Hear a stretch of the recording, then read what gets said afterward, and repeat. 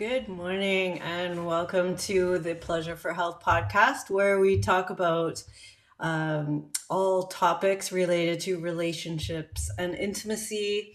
And today I am pretty excited, but also um, just kind of openly curious about looking at our relationship with ourself and our memories, and potentially how this intersects with a lot of the work that is being done now with artificial intelligence. So before we get really into that, I hope everyone's doing well. My name is Elsa. You can find out more about my work with relationships on my website, pleasureforhealth.com. So let's dive in. This was a quote that came to my attention by Rudolf Steiner that said, "Our experience of our own identity is linked to the realization of our own life history, because the treasure of our memories is what makes our lives whole." And this was brought up in a therapeutic context. You may understand this if you think about a time in your life where you don't have a really clear memory. So there's people, that don't remember much about their childhood, let's say. And you go to see a psychologist and they start working with you, and potentially they're working to help you remember some of the things that happened or just what your childhood was like. And not always traumatic memories, maybe just to give you a sense of fullness. If you don't remember anything that happened to you before the age of 5, let's say, you're kind of missing a piece of yourself. And I can understand that feeling personally. And also, as far as working with clients, this comes up, and I would say, it's hard for them to grasp their full self when there's like gaps in their memories. And so psychologists might be trained to ask many different questions. What was the weather like, or, where were you living, or what was your house like, or describe the dress your mother usually wore, or that kind of thing. You would ask questions in order to help someone come to some recollection of their memories of that time. And, many times the internal observation of that can be really helpful. It can be helpful. People use it now with, when we become traumatized, we kind of lose that observation of our surroundings. And so it helps to be like, okay, describe 3 things in the room that you're seeing right now. What color are they? What shape? How big are they? Describe the picture on the wall. And we have that sense of observation of external things, which can kind of give us that distance from our memories. If you could remember what the room looked like, maybe you had, something happened to you in that house, and you can describe the room, you can become aware of the memories more gently, more kind of distanced from them than remembering potentially, something that physically or emotionally happened to you directly. And that would be more a subjective memory of, pain, or a subjective memory of, hurting yourself or falling or whatever the trauma was. We have this idea that, these memories kind of make up who we are. And, I find that fascinating as far as we need both, right? We need to have that objective kind of sense of describing what's out there so that we can place ourselves in time and space.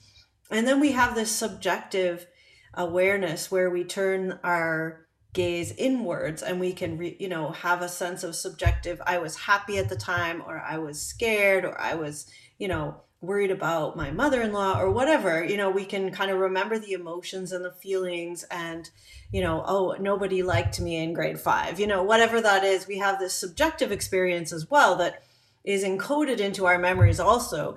And so we want to have this balance between objective descriptions of where we were in time and space, and also the subjective experience of what we were going through. And that creates this really interesting mix.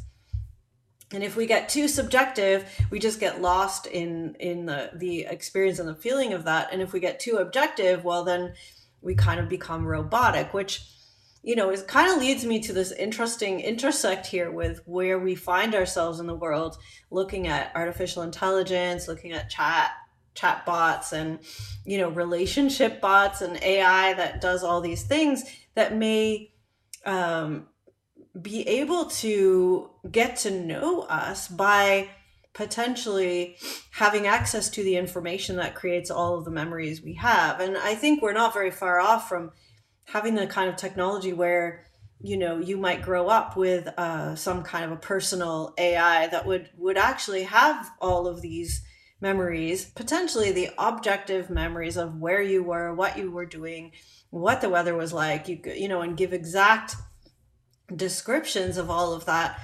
And your subjective experience of that may be different, but there may be something about that can be encoded as well. And it's interesting to think about, like, well, how does that where does that lead as far as being ourself? Do we have now a second self that could explain and describe every experience we'd ever been through? And what would that do? Because, that's pretty interesting. Our own brains might, because of certain circumstances, shut down certain memories from our conscious awareness. And often we do have a lot of unconscious memories and subconscious memories that could, there are ways to elicit that. So it's a bit like using hypnotism to do that. And I think they've talked about this kind of idea of working with artificial intelligence as kind of a hypnosis. You're trying to, access different things. But, where does this lead as far as, having these artificial selves that may have all the memories that we have and potentially be, if not ourself exactly, be a really good mirror of ourself? And, how will that be? And I think what's coming to me that seems interesting as a sort of a coach of life and consciousness and somatic awareness and all that is that, we may have an opportunity to have ourselves mirrored back to us in a really profound way. Now that may or may not be a good thing. I was reading an article just before doing this that, somebody created an AI companion and then used it to offload all of their negative energy. So the AI became mean back to her. And, that's interesting because, what you're sort of giving out to the world is like mirrored back to you. And that's kind of a spiritual law that many of us kind of think holds some truth. And so if we have created these artificial intelligences that perhaps become pretty good mirrors of who we are, then the best work that we could do as human beings would be to become really aware of who we are and what we're actually putting out there, energetically, in our written words. Every single thing we do or say or how we act in a particular way would become something that would be remembered in this artificial intelligence, and that would be mirrored back to us. And it would be very difficult for us to lie to ourselves at this point about who we are.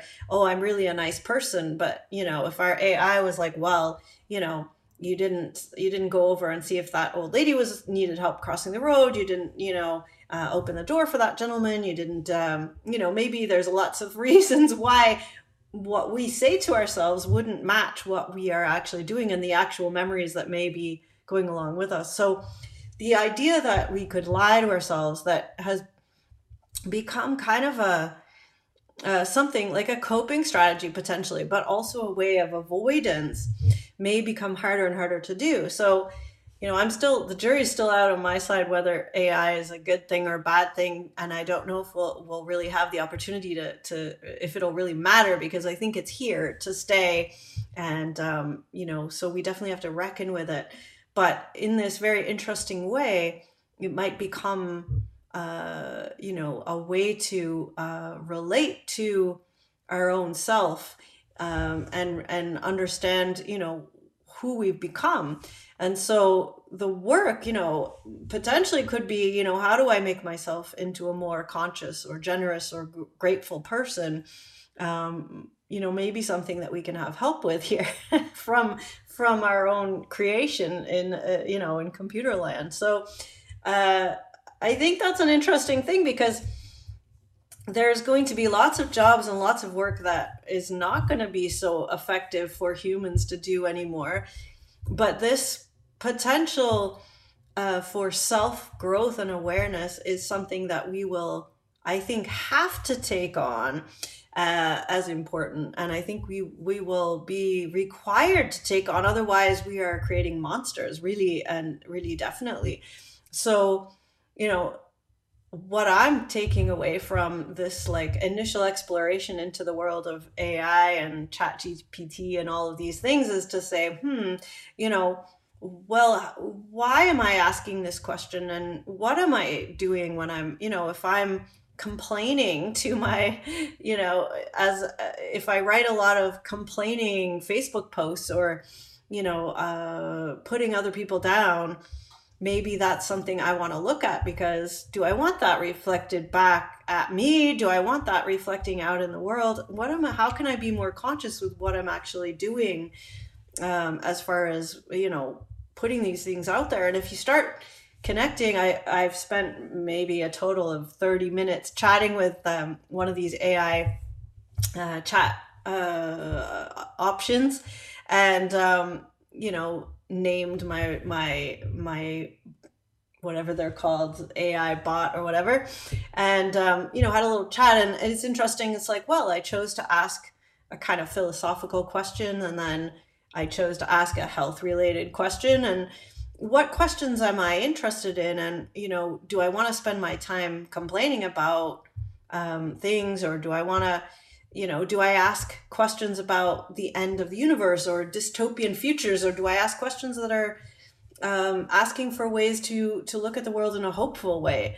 It really actually kind of made me think. I was like, oh, what am I putting on here? Because this is going to be remembered. These memories are going to be, this is how the chatbot remembers our conversations and becomes more helpful in the way that I program it by asking what I'm asking. So, I really was like, what do I want those memories to be? And so, it definitely makes you think a little more consciously about what you're putting out there, or hopefully it does. I don't know if it'll make everyone think about that, but I think we definitely need to think. And I think not just for the fact of not putting our real selves out there in any kind of way, but actually realizing that energetically, this is what we're putting out there. Our way of looking at the world, the words we choose, the concepts we choose to think about,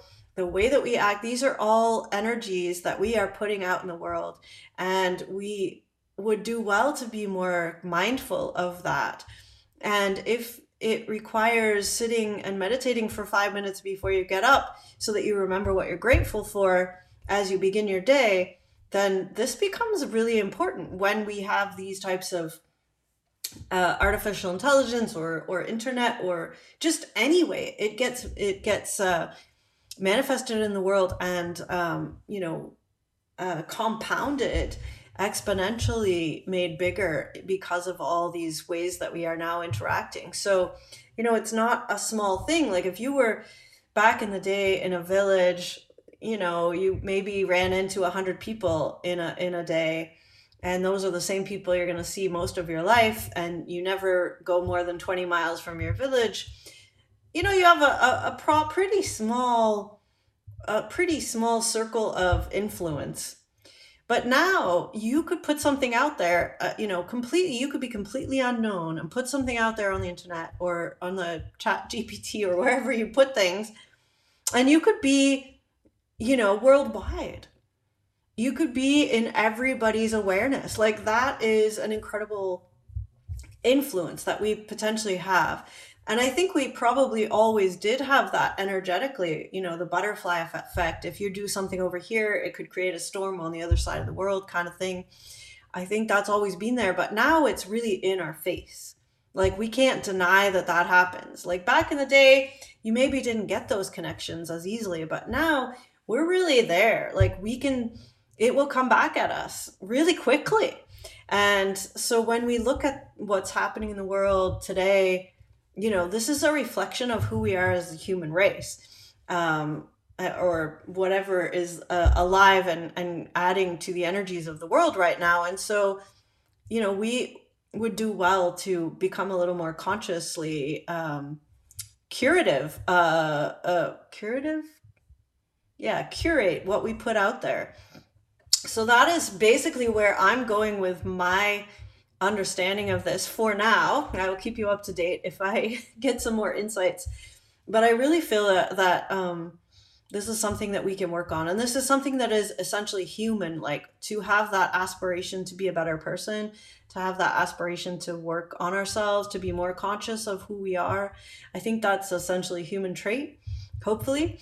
And I think that ability to help others become more conscious of who they are and how we together how we together create these energetics and these memories. And, our history is encoded in all the information that is out there to all of these chatbots right now, chat at GPT and everything. They can access much of known history, written history anyway, which is a bias in and of itself. But to really be more mindful of what we're doing and where we steward ourselves. So hopefully that gives you some food for thought today.